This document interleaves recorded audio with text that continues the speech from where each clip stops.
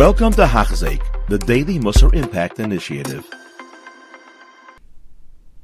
Welcome back to Hachzik. We are up to Shir 52, and we are in Perek Yud Aleph. Kedei l'hodi'enu. So the Mesilas Yesharim here is outlining not kosher food, and he's saying that not kosher food affects us on every level: physical, spiritual, emotional. And not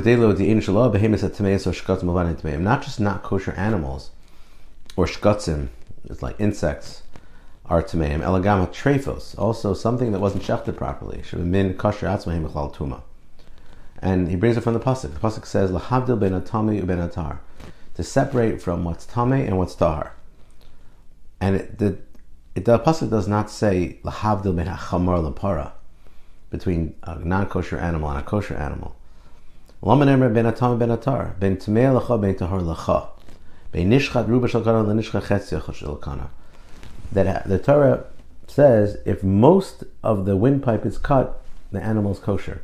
If half of the the windpipe is cut, the animal is not kosher.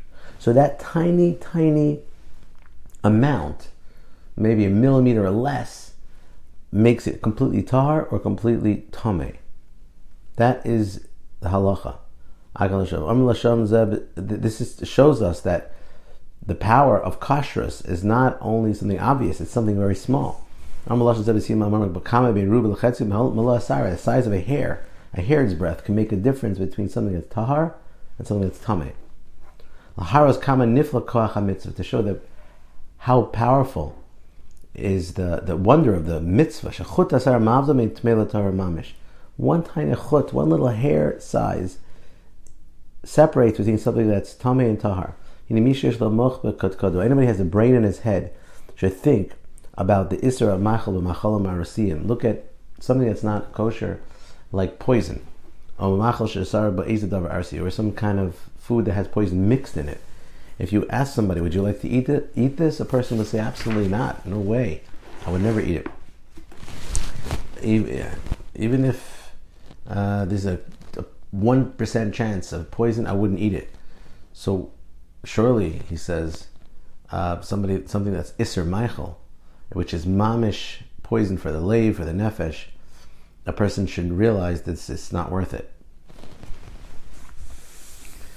So, if a person's a Baal Seichel, who would be Mekel? Not just a Baal Madrega, a Baal Seichel. If I know that eating treif affects my leiv and my nefesh in a negative way, so it's like vadai poison.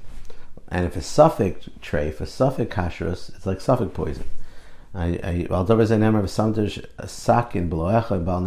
like having a knife and by the neck, if I'm a Baal Nefesh, to know to stay away from it. Now, we have to balance this on the side of good, Midah Tova Meruba. The side of good is always more great, much more great, sometimes 500 times greater than Midas Peronius, than bad Midah. So if it's true that Macholos Asuras, forbidden food, is Metamtem Esalev, clogs up the heart, the spiritual heart. So 500 more times than that. Achas kama v'kama. When a person is careful with kashrus, the person adds to themselves a ruach taharas, a purity, a kedusha, and it elevates the person to high heights. Thank you for listening. You have been listening to a shir by Hachzik. If you have been impacted, please share with others. For the daily shir, please visit hachzik.com or call 516-600-8080.